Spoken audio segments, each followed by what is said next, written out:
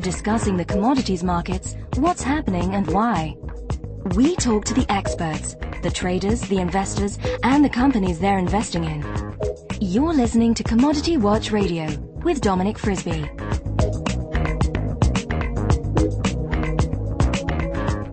Hello and welcome to Commodity Watch Radio. I'm Dominic Frisby, and in today's programme I talk to Irwin Olean, the head of Pan-African Mining. And I talk to Michael Hampton in Hong Kong about all the usual subjects: gold, silver, the dollar and commodities. A reminder of our disclaimer that nothing you hear in this programme constitutes advice to buy or sell anything. It's just an expression of opinion only. And a reminder that companies do pay a fee to appear on the show. Not a lot, but without that fee, we wouldn't have that show. So, let's crack on with the show. Commodity Watch Radio at mindsight.com.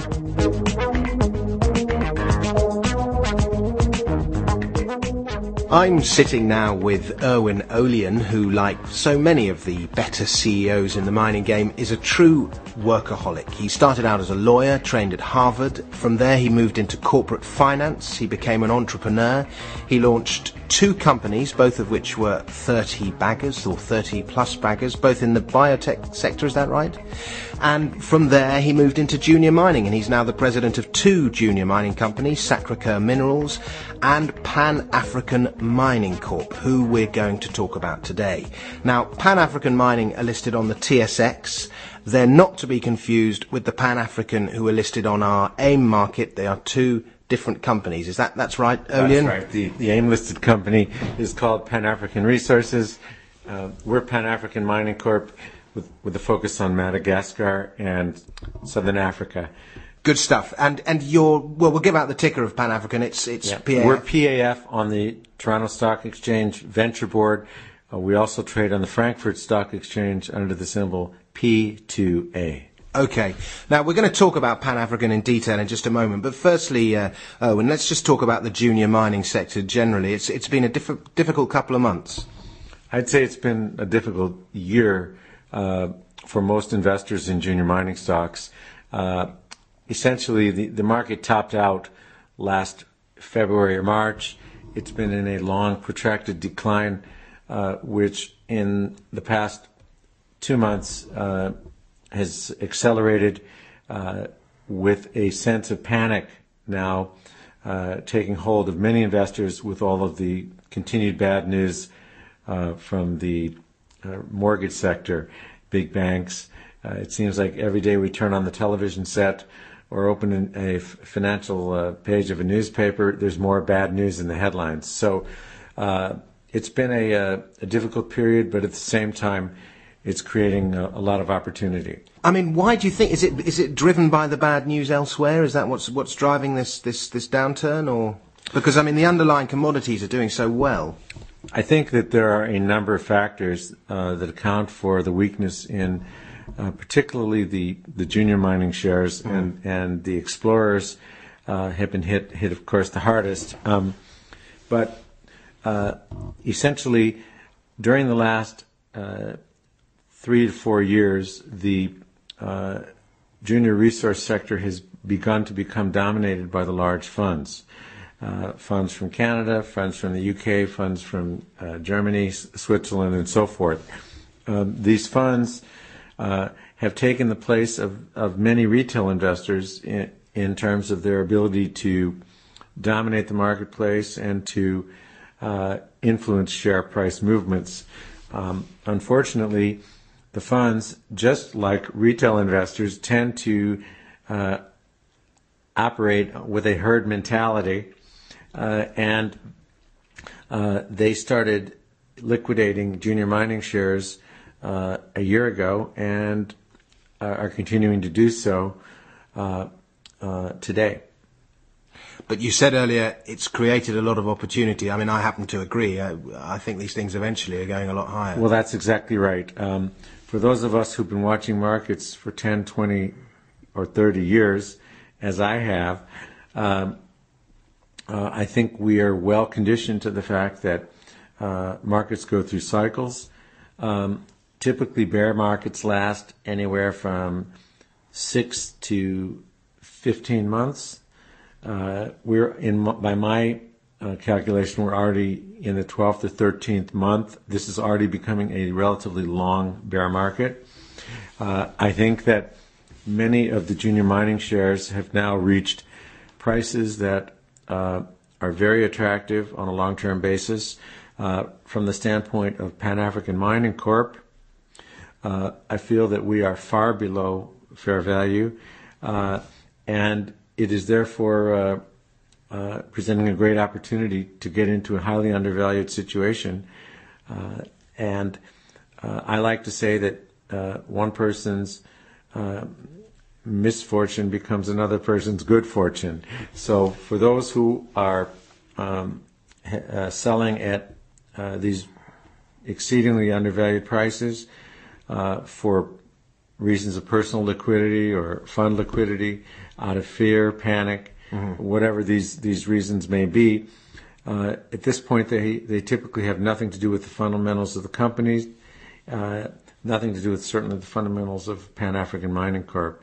And this is permitting new people to get involved at prices that otherwise would not be available. And I mean, why aren't we seeing more takeovers? I think that I can say from the standpoint of our own company, we've certainly seen a surge in interest by the majors. We had 3 site visits in the last week alone in Madagascar to several of our different properties. We have a lot of requests pending for site visits.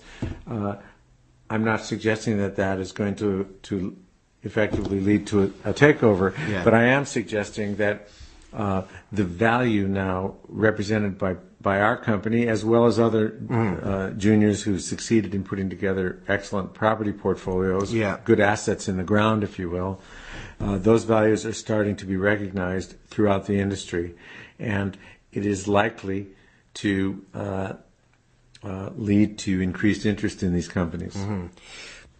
Now let's turn to Pan African. Let's start off with a quick overview of the company. What's your market cap? Right now, Pan African is trading between 175, 185 Canadian. We are down from a high of 359. At the same time, we went public at $1 just over 3 years ago, so we're still very comfortably above our IPO price, and we feel that this is creating a time of terrific opportunity for those willing to sally forth and pick up some shares. Okay, how many shares are outstanding? There are 26 million shares outstanding, which in effect creates a market cap of around 45 million Canadian dollars. Okay, and how much cash have you got? We've got $3 million. And Canadian, presumably? Correct. Yeah. And our monthly burn is between $300,000 and $400,000 a month. Okay, so you've got another year or so before you have to raise any more money. That's right. And effectively, have you got warrants outstanding? We have warrants outstanding as well, which could be exercised at some point, depending upon price movement in our shares. Typically, we don't initiate money raises. We have 12 or 15 funds who have been supporting us well. Very often we get inquiries from new funds as to whether or not we would do a funding to let them get positioned. In fact, right now we've had several of those inquiries. Some of the funds recognize we're very cheap right now. We are trading slowly. We're well set for the moment. Our results are from our 3 properties being drilled are all favorable. In fact, we just announced excellent drill results from our uranium project this morning. So we're in no rush to raise money at the low here, but we'll see how things evolve in the coming year. Okay. Now, why don't you give us an overview of the projects that you have? I mean, I know you're very active in Madagascar, but tell us about your properties, the stage they're at, where you're going to go from there. Pan African Mining Corp has adopted a business model which is somewhat unique among juniors. We went into Madagascar 5 or 6 years ago when the new government of Marc Ravalomanana came into power through a democratic election. we saw a real opportunity in Madagascar because it's one of the most mineral-rich environments in the world. And with the new government coming in as a catalyst to effectively welcoming foreign capital and foreign investment and a new mining code, we were the proverbial first guy in line at the claims office when the doors opened. Okay. So with that first mover advantage, we claimed 22 different properties, which were the result of a very extensive survey with 6 geologists of the entire mineral base of the country. The country? Yeah. And we chose among those 22 3 important properties to develop, and those are the Sokoa coal deposit, the Tranamara uranium deposit, and the Mountain of Gold project in Dabalava. Okay. Each of those 3 projects is in active development with drilling underway on all 3. The other projects in Madagascar are undergoing various stages of grassroots exploration. We're trying to effectively move those forward so they can be drillable in the near future. But the focus is to take these 3 projects to really add value and move these to the resource stage and to the feasibility stage as quickly as we can. How far off that are you at the moment? We're well on our way. Particularly the coal project is looking outstanding. We've now targeted a very large exploration target of 650 million tons of coal. We've got 2 drills working on the property. What type of coal is that? It's thermal coal. Okay. For power plants and such. And the coal we've done some preliminary tests on the coal. We believe it will be comparable to the Richards Bay coal being exported out of South Africa to the world market. Relatively good coal with a reasonable ash content, reasonable caloric content.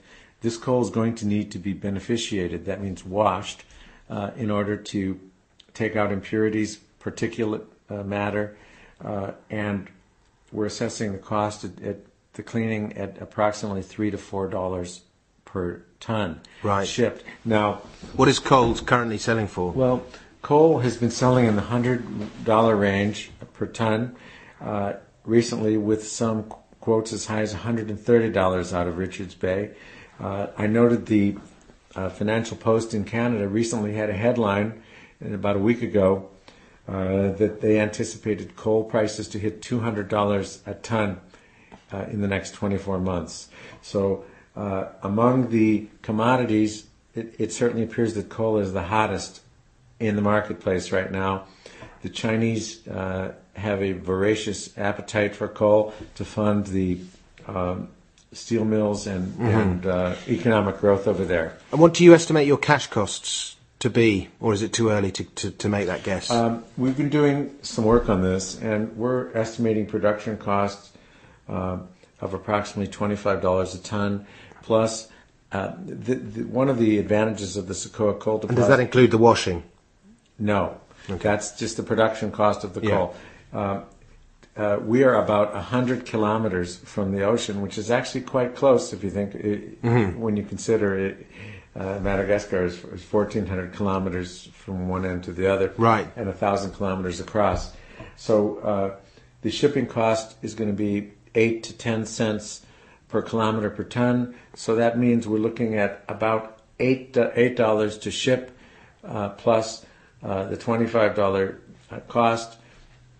That you can add, let's say, $4 for the beneficiation, and at that point, we're looking at, say, $42 to $45 a ton. If you want to allow 20% room for error, you're hitting $50 a ton, which still leaves a very handsome profit margin. So we are going to try to move this project to feasibility as quickly as we can. It's certainly one of the larger deposits in the world that is unattached with one of the majors at this time. the coal price, it's not like there isn't a spot price. It's less Based volatile. on contract. It's based on contract. What the buyer is willing to pay and what the seller is willing to sell it for. Okay. It's a matter of private negotiation on that basis. And is this your project that you've had the interest in, or has it been in your uranium We've project? had interest in all three of our major projects, which is great. We've had there's significant interest in our uranium projects, specifically the Tranamaro is our big one. There's interest in the Mountain of Gold, and there's interest in Socoa Coal. Are you allowed to say who that interest is from? I don't think it would be appropriate. Okay. I think it's fair to say there are well-known companies that have had excellent records and have other coal operations in place that are seriously interested in discussing a relationship with Pan African. Okay. I mean, what's the ideal thing for Pan African? Some kind of joint venture, or to sell that asset off, or? The ideal short-term target is for us to continue on with our development. We're really excited about the project. When the right potential partner comes along with a deal that creates an appropriate valuation on the property, then we're going to pursue serious discussions, and that will lead either to a joint venture or a sale. And how many years away are you from production, would you say?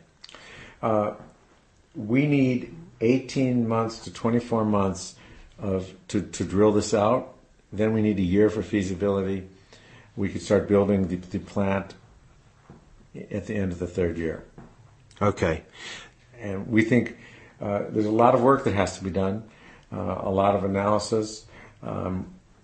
People seem to think if the passage of time alone is going to make it happen, and that's not the case. No. It's we're looking at 50,000. We're looking at 50,000 meters of drilling that is slated. We're going to be bringing on 3 or 4 additional drill rigs so that we can ramp up and get this done on a timely fashion. Okay, now let's talk about your other 2 projects, the uranium and the gold project. Our uranium project in Tranamaro continues to generate excellent drill results. It's next to an old mine, is that right? We are in a region around the village of Tranamaro that was mined by the French Commissariat à l'Énergie Atomique, that's the French CEA, from the 1930s into the 1950s. Essentially, the French went in, they scraped off all the high-grade surface deposits, moving from one to the next. They effectively created over 50 quarries and small mines in this region in Madagascar. We have gone in, we have spent 2 years studying the whole regional geology, identifying all the old French sites, doing a lot of sampling, trenching, mapping, radiometric studies, and other work. And as a result of that, we've now identified over 100 drill targets throughout this region, which is several hundred square kilometers. We started drilling with a big core drill at Old French Mine number 37, which was just one of many of these. We've now completed 11 holes. Every hole has exhibited mineralization that looks excellent, certainly above cutoff. The grades have been ranging from a low of just over 1 pound per ton of U3O8 up to as high as 11 pounds per ton of U3O8. To give you an idea of what that rock would be worth, you can just think of U3O8 trading now between $75 and $100 a pound. So 1.5 pounds of U3O8 is worth about $125 to $150 per ton, that rock. Some of our rock was over $1,000 a ton in value.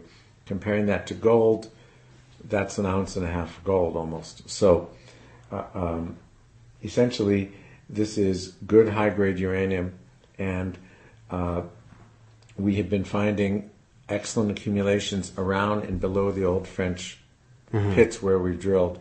We also have a number of other anomalies that are targeted for the future. So it's a long-term program to investigate a whole regional system of uranium. In this case, the uranium is in the form of uranothorionite, which is situated in bands of peroxenite, which is the host rock.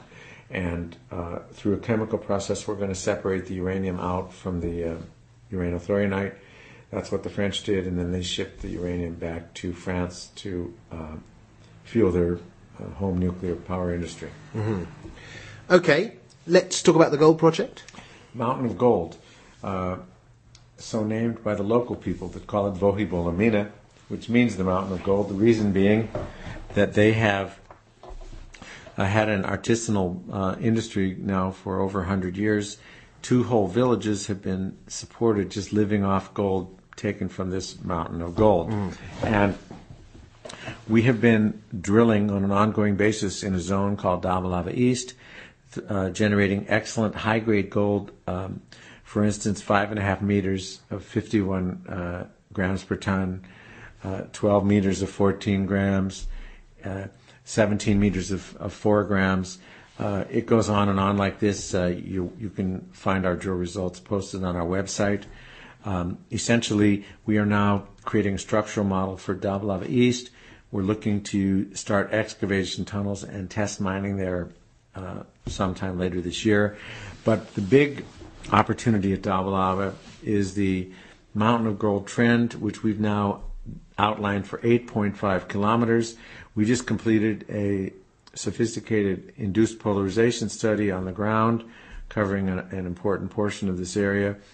We've compared the geochemical sampling results from our surface samples with the results of the geophysics survey, and that has now created 8 new zones for drilling and evaluation. These look highly prospective. They look like they may have more potential than the Dabalava East zone where we've been drilling to date. In addition to the high-grade targets we're finding in Dabalava East, there appear to be large bulk deposits of low-grade throughout the Dabalava region in the Mountain of Gold project area. These would be presenting themselves as heap leaching targets of considerable size. How many years till we see any production? We have a choice to make. The choice is whether we want to start a smaller scale operation just in the Dabalava East zone, or whether we want to wait to delineate a much bigger regional resource and set up a large regional project. I think at this point, the idea of generating cash flow to fund the company's entire operations is appealing to us. Also, the Madagascar government would love to see us get into production sooner rather than later. As a result of that, we have brought out a specialist from Australia, a mining engineer who specializes in the exact type of deposit we've got here, which is a narrow vein, high-grade deposit with some discontinuities. And he's going to try to design a mining program for us in the coming months. Okay. And the uranium project, again, we're looking at several years, I presume. Several years. Okay. Not decades, years. Okay. I mean, presumably it's easier to from a regulatory point of view, it's easier to put a uranium mine into production in Africa than it is in North America, is? Well, I think that it's particularly easy in the case of our Tranamara project because it's in an arid desert wasteland kind of area. There are no trees and forests, no animal life to speak of that's going to be disrupted. There's no general habitation. Okay. We're in a very isolated area. I think that is the key. Yeah. Madagascar is an environmentally sensitive country. We take every precaution. Let me just address this for a moment because it's very important. Our resident manager, Fafa Rambois Salam, is an environmental engineer, very highly regarded in Madagascar. He's managed public works projects in the country for 15 years. And in fact, he had been a presidential appointee. He managed the Masoala National Park, which is Madagascar's largest nature reserve. So we've got a highly talented, highly respected environmentalist acting as our effective resident manager in Madagascar, ensuring that we have full compliance with state-of-the-art environmental procedures. And I can say with certainty. To date, every place we've worked, when we leave, it looks better than before we arrive. We do a lot of planting, we do leveling, we do it right. Okay. And this is a critical aspect of why we've achieved as much as we've achieved to date, and why we are confident we're going to be able to move toward production without a lot of interference. Okay. Now I've got a couple of questions to ask you quickly, because we're running a bit low on time. Firstly, let me ask you about the infrastructure at these various projects: power, water, roads. Any serious problems? Each project has its own challenges. Let's talk about each one very briefly. Okay. The Dabalava Mountain of Gold project is only 7 hours from the international airport at the capital city, on a paved road, probably the best road in Madagascar. Okay. So we've got excellent access. We've got a very good river system that passes right through the project area, providing ample water on an annual basis. Power is an issue. We have to generate our own power. Would you use diesel or something? Yes. Mm-hmm. On a longer-term basis, there is a town, Meandrivazo, that has power not too far away, 30 clicks. So we'll evaluate that as we move forward. But basically, very favorable conditions. Sokoa Coal project is, as I said, only 100 kilometers from the coast. We're anticipating building a very straight road, no mountains, no bridges, to get us to the coast for good access. And there is a big airport at Tuliar, which is another 50 kilometers to the north, on the road along the coast. Mm-hmm. So we're going to have pretty good access there. Once the road is built, it'll be excellent. There's water much of the year, but for a couple months it does become dry there.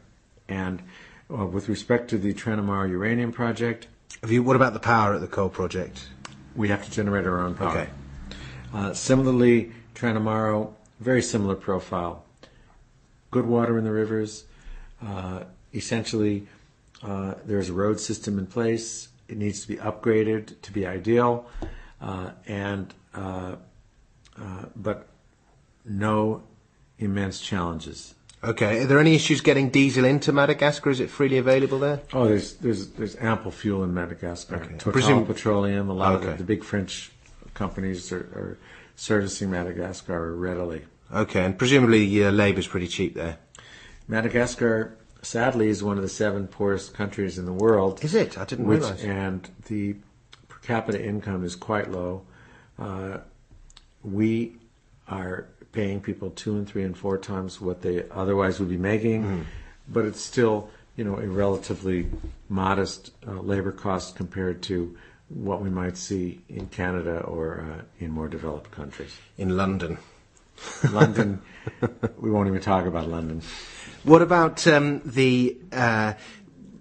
just interested to know, what is the cheapest country in the world? What is the poorest country in the world if Madagascar is in the bottom 7? I'm not sure what it is. I mean, it's going to be Chad or somewhere. It sounds about right. Okay. Yeah. Let me ask you about the kind of geopolitical risk of. You pointed out it's a democratic country before. The good Madagascar went to a democratic form of government with free elections in 2002. The good news is, I believe that the populace at large is essentially very strong in favor of the democratic process.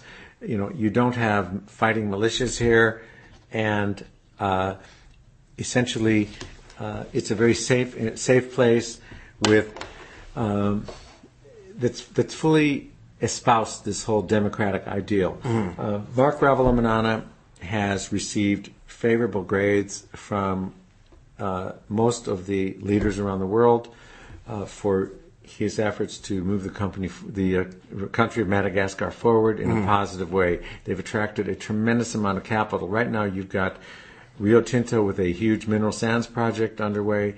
You've got Sherritt, which had acquired Dynatech's interest in the Ambatavi, the $3 billion nickel project. These projects are moving ahead because Madagascar is now becoming a very hospitable environment.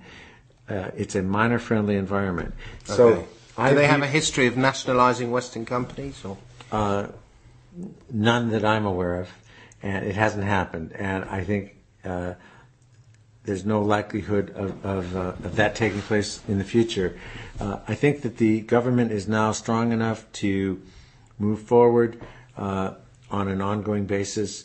I think Mark has done an admirable job moving it forward to this point, and when he eventually steps aside and his term is over, I expect there'll be a smooth continuity of government to a new leadership. Okay. Now, just quickly tell us about your key personnel. We are fortunate. We've been able to attract a strong stable of expatriate geologists and mining engineers. Mm-hmm. In fact, we feel it's second to none in the world. Each one of our major projects is headed up by a very talented expatriate geologist with 20 to 30 years experience and very strong credentials. A few examples, our nickel project, which unfortunately we haven't had a chance to talk about today, is headed up by Roger Billington. He used to run the laterite nickel exploration for Falconbridge for many years. Our diamond program, which incidentally we haven't mentioned, but we've got some excellent diamond prospects in Botswana and Namibia, which we're working on, as well as our Madagascar diamond projects. That program is run by Dr. Andy Moore. They call him the King of the Kalahari. He's been working in Botswana for almost 25 years, PhD from Cape Town, one of the top diamond geochemists in the world. He's joined by Dr. Eddie Schiller of Ekati fame in Canada, as well as Dr. Felix Kaminsky, Russia's chief diamond geologist for a number of years in Moscow. They're all on our diamond team. Mm-hmm. The Tranamara Uranium Project is being run by Dr. Reinhard Ramdor from Germany, one of Germany's top geologists, PhD, 30 years experience from the University of Heidelberg. Our Mountain of Gold project is being run by Marty Archambault, 25 years experience, very talented Canadian geologist. In addition, we've got Andrew Good coming over from Australia with 30 years experience. Our coal project is fortunate to have Mark Stewardson at the helm. Mark is one of the UK's leading coal geologists. Again, 25 years experience. Mark has developed projects all over the world, taking them from startup to production. So adding to the strength of our team is our wonderful group of Malagasy geologists. We have 42 trained, degreed Malagasy geologists who are spread over our different programs, working under the leadership of these strong expatriate managers. Okay, well, excellent stuff. I'm going to ask you a couple of quick questions before we close, Erwin, and you've got to answer them in less than a minute. Will do. Firstly, the diamonds in Botswana. This is creating quite a bit of interest. We're not a diamond exploration company per se, but Andy Moore identified a very prospective area where there is a concurrence of geochemical data with geophysics data. We now have 113 targets that appear to be kimberlite pipes. They certainly have all of the signatures of kimberlites. We've now got to get on these and start to drill later this year. It's in an area in western Botswana. And we also have a similar area in Namibia. We think it's related to the same play.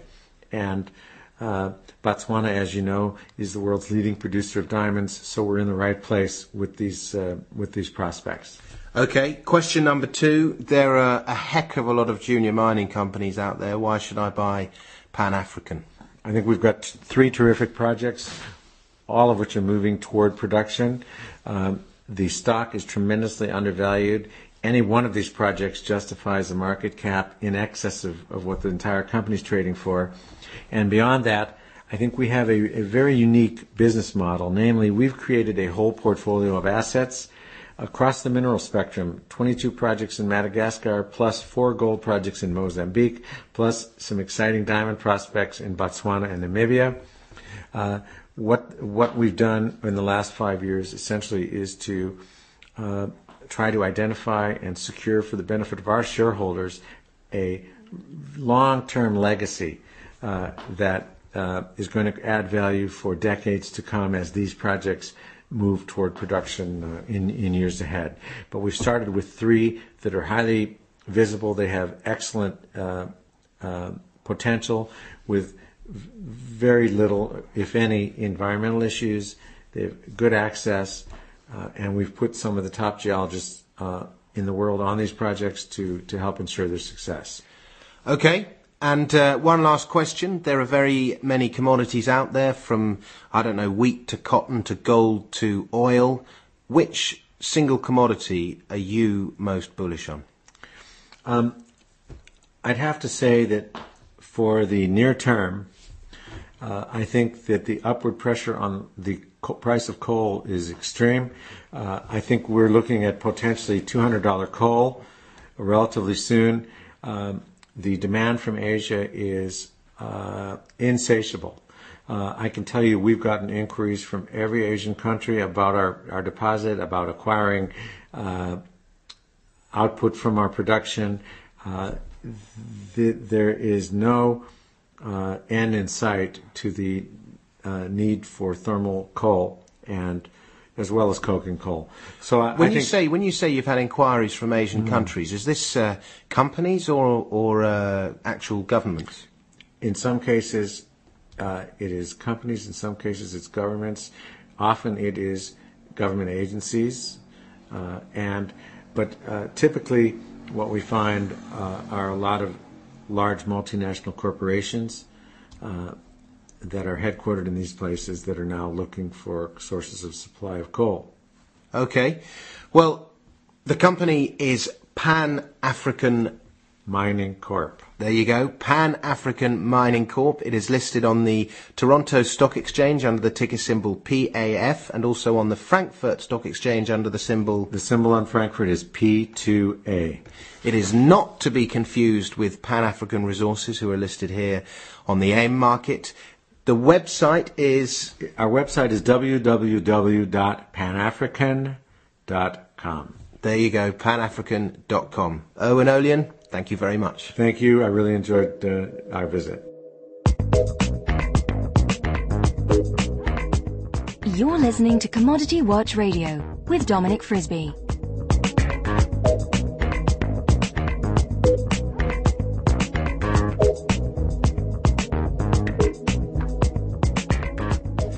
Michael Hampton is talking to me now from his office in Hong Kong. Hello, Mike. Hi, Dominic. How are you doing? These are exciting times. They are indeed. I mean, I'm sitting here as I speak to you, and I'm looking at some charts showing the U.S. dollar and some other indicators. And as we speak, we're looking at the weakest dollar ever.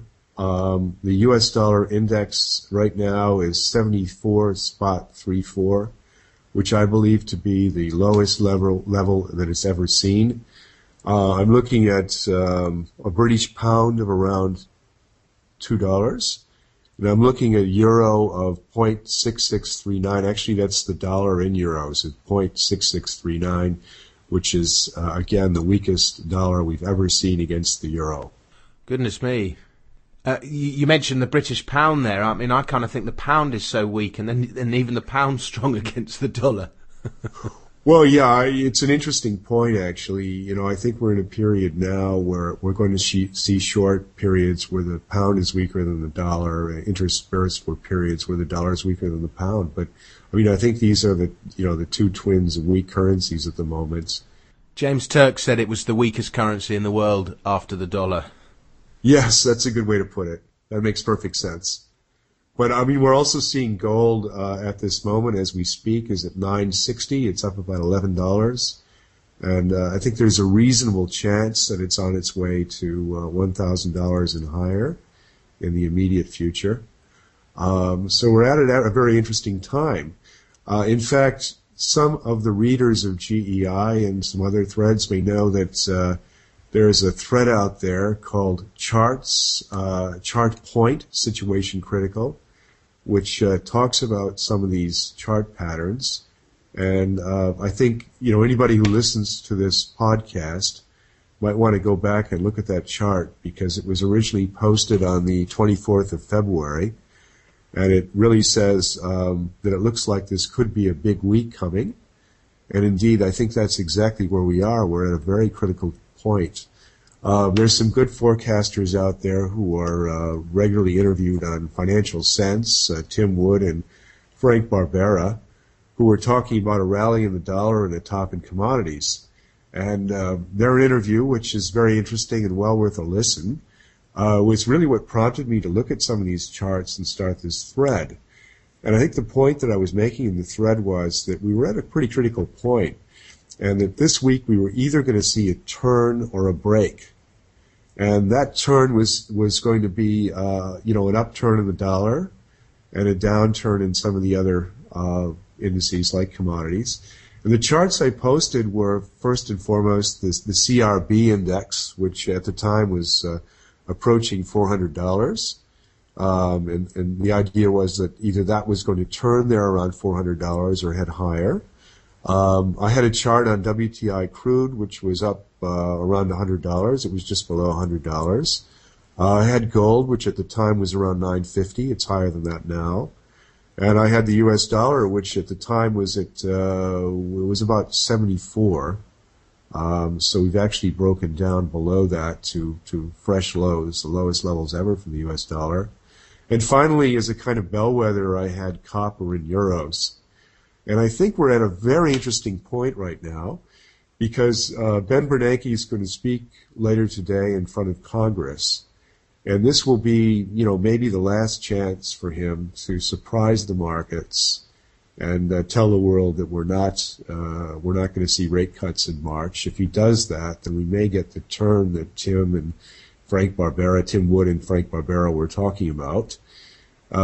If as I expect, Mr. Bernanke fails to surprise everyone, but if instead what he does is does what I expect him, and probably quite a lot of others expect him to do, which if he talks tough about inflation, but hints that strongly that we're going to see another rate cut, then I think this trend of a weaker dollar is going to continue, and we're going to see maybe a pretty sharp break in the dollar here.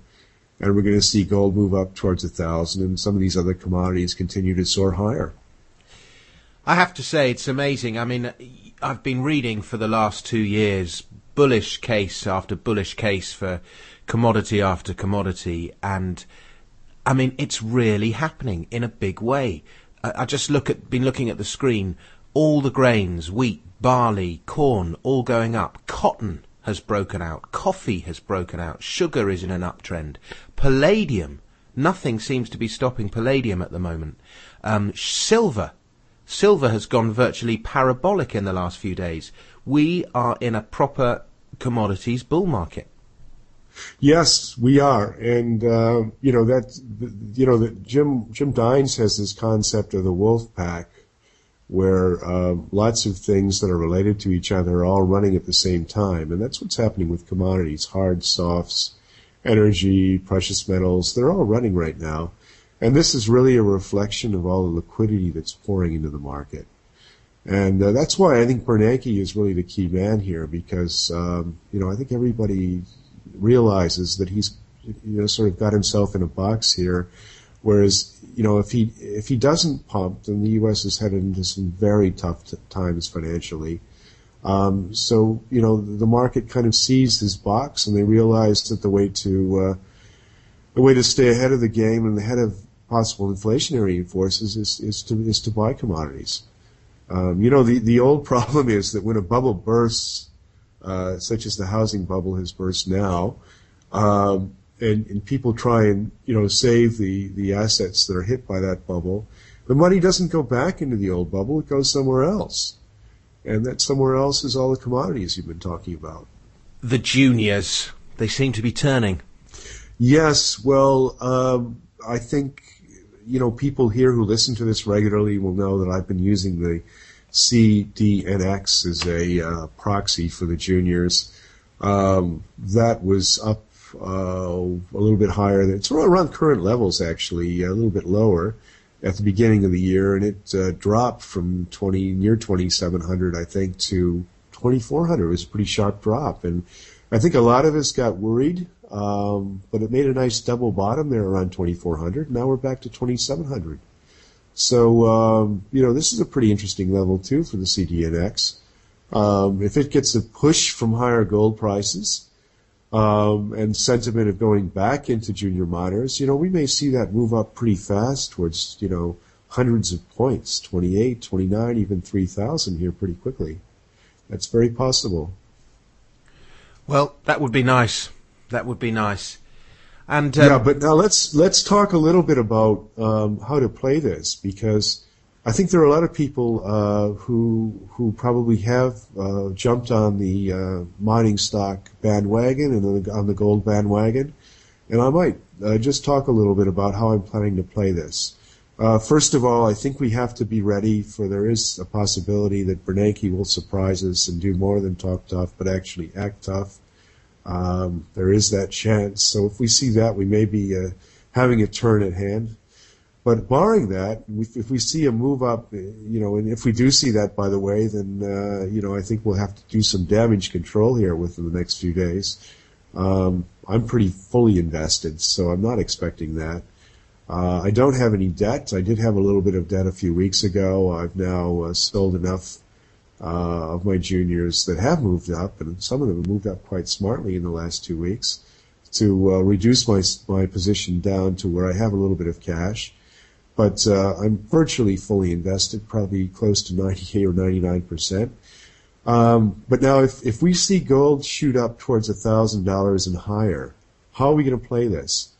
Well, my theory is that, I should take some money off the table if we see gold hit $1,000. So I will be selling, maybe lightly to start with, into strength as gold goes up and tests 1,000 and maybe runs through it. I'd like to see those cash levels come up, because as we were talking before the show, and I think this is a very interesting point you made before the show about the duration of these moves, and I wonder if you could repeat what you were saying before. Well, I've been saying it for a long time, Mike, is that the gold and silver markets, specifically gold and silver, seem to shoot up they have kind of 6 to 9 month moves, and this move from August 2007 to now has been an almost exact replica of the move that we saw from in 2005, 2006. Now, the move in 2005, 2006 began on September the 1st. That was the low, and we saw the high in about May. I think it was May the 9th we saw the high. And in that time, silver more than doubled, and I don't know how much gold went up, but it eventually hit a high of 730. Well, I actually have, sorry to interrupt, but I have the figures in front of me here. I see gold, I'm looking at the chart right now, I see gold somewhere around 425 maybe when that move started, and it finished with gold at 730.40. Exactly, okay. And it was basically about a 75% move. Yes. And the first wave saw a high in the 2005-2006 move. We saw a kind of intermediate high in December at 540 in gold, and that was about a 35% move. And we saw the same in silver. Exactly this move in 2007-2008 began on about August the 16th. That was the low. And we saw an intermediate high in silver just below $16 and in gold at $8.50 in November, and after which we got a pullback, and that was a 35% move. And so if we get the full 75% move and the double in silver, we'll see $22 to $25 silver by mid-April, and we'll see $1,250, $1,200 gold by mid-April. And at the moment, we're on course for that. but You know, we got a those nasty are- correction afterwards. Yes, yes. Well, I think those are very interesting targets, and I would treat those with some respect, but I wouldn't necessarily wait for those exact figures I would sell into strength here a little bit because we may see this gold move peter out, quite a bit before 1200.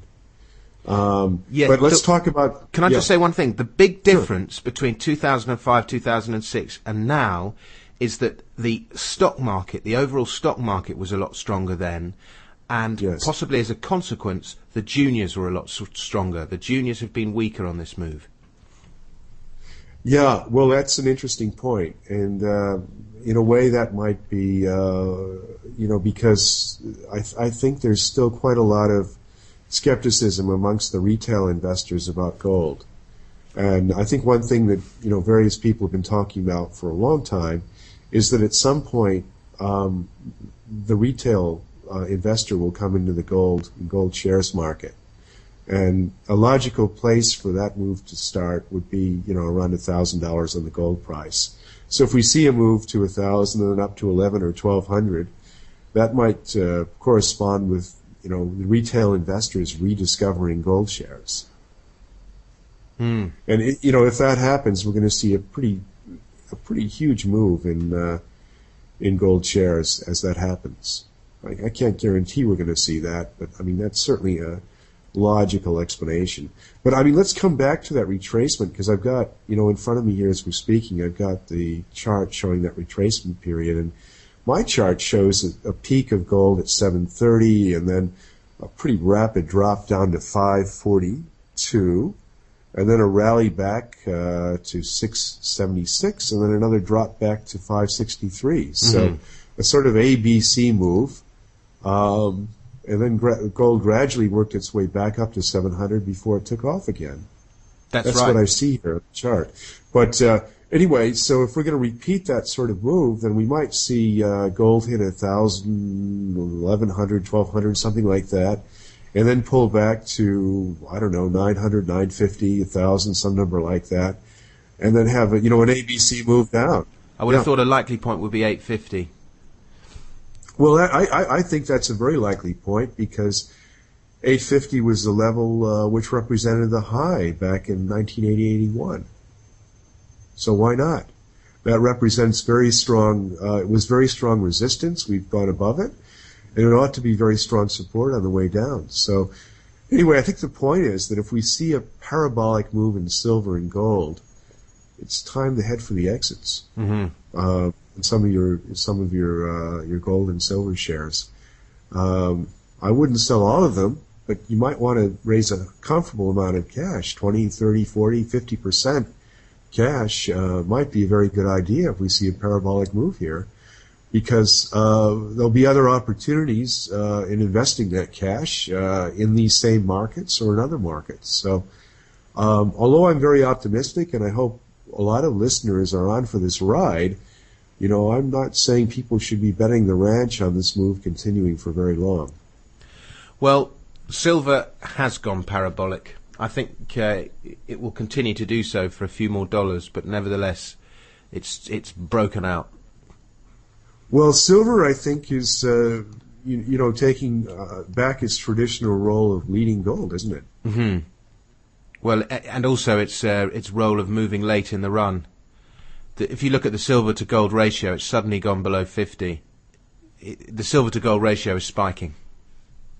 Well, that's interesting because another thing that we see typically see in a late stage of a gold move is we see the juniors run.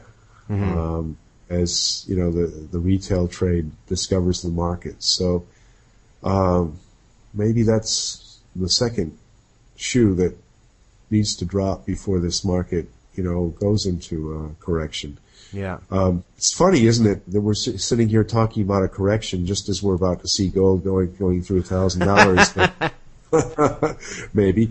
Yeah. But it's interesting to plan ahead. I mean, I do find that, my performance benefits from a little bit of forward planning on this, and this is maybe a good time to do that. Yeah. Well, yeah, I mean, precisely. We should be uncorking the champagne and celebrating. Well, we can do a bit of that in Canada. Well, I'm going to be getting on a plane. We're going to the PDAC next week, which is the Prospectors Development Association of Canada's mining conference in Toronto next week, and I think there's a good chance that is when we'll see $1,000 gold. Yeah, it's going to make it kind of hard to trade these markets, if we're all sitting there or standing there, going around the booths, and, meantime the gold price is shooting up and we can't get back to our computers. Perhaps I should leave a lot of orders in before I go away. You have to think about that. All right, Mike. Well, always a pleasure to talk to you, and thanks very much for coming on, and I'll see you in Toronto. I'm looking forward to it, Tommy. Commodity Watch Radio is presented and produced by Dominic Frisby for Mindsight, with music by Manolo Camp. To discuss the markets and have your say, why not visit our bulletin board at globaledgeinvestors.com. That's globaledgeinvestors.com.